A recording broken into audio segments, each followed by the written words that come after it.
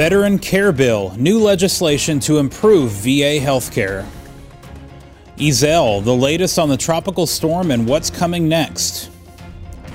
And Defense Secretary Hagel continues his international trip. Welcome to DoD News Now. I'm Sergeant Adam Ross. President Obama is authorizing U.S. air operations in Iraq to supply humanitarian aid to refugees fleeing armed groups associated with the Islamic State in Iraq and the Levant. The commander-in-chief also ordered combat aircraft to be ready to launch airstrikes if Americans in the city of Erbil are threatened.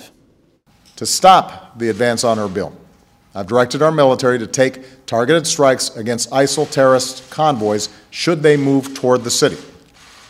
We intend to stay vigilant and take action if these terrorist forces threaten our personnel or facilities anywhere in Iraq, including our consulate in Erbil and our embassy in Baghdad. We're also providing urgent assistance to Iraqi government and Kurdish forces so they can more effectively wage the fight against ISIL. The first humanitarian missions have already been flown to aid the Yazidi religious minority. Rebels have vowed to eliminate the group.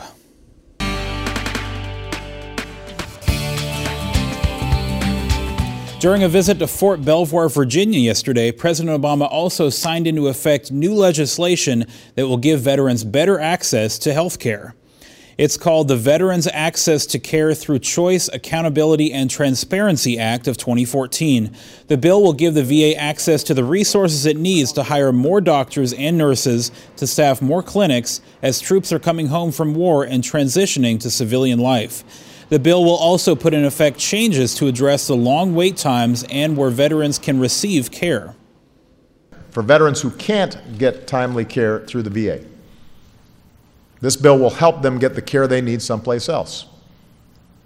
And this is particularly important for veterans who are in more remote areas and rural areas. If you live more than 40 miles from a VA facility, or if VA doctors can't see you within a reasonable amount of time, you'll have the chance to see a doctor outside the VA system. President Obama said more than 215,000 veterans so far will be moved from wait lists and into clinics inside and outside the VA system.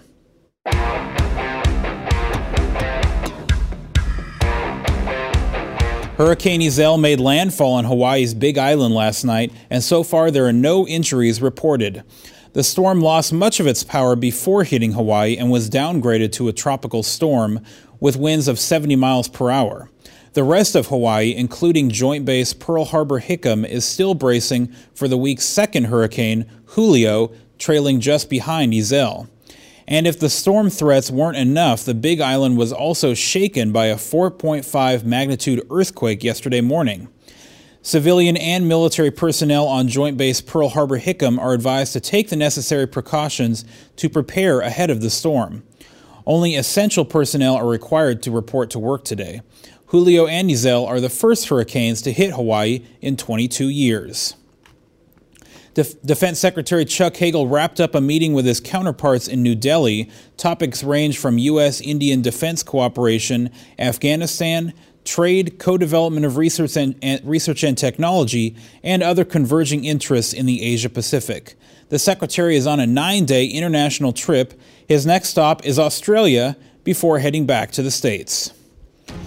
Coming up next, grill it safe with tips on how to keep your outdoor picnics safe and illness-free.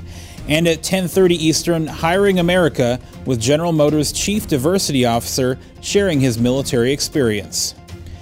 Be sure to check out the DoD Facebook page and watch for us also on Twitter. I'm Sergeant Adam Ross. Keep it right here for the latest in DoD news.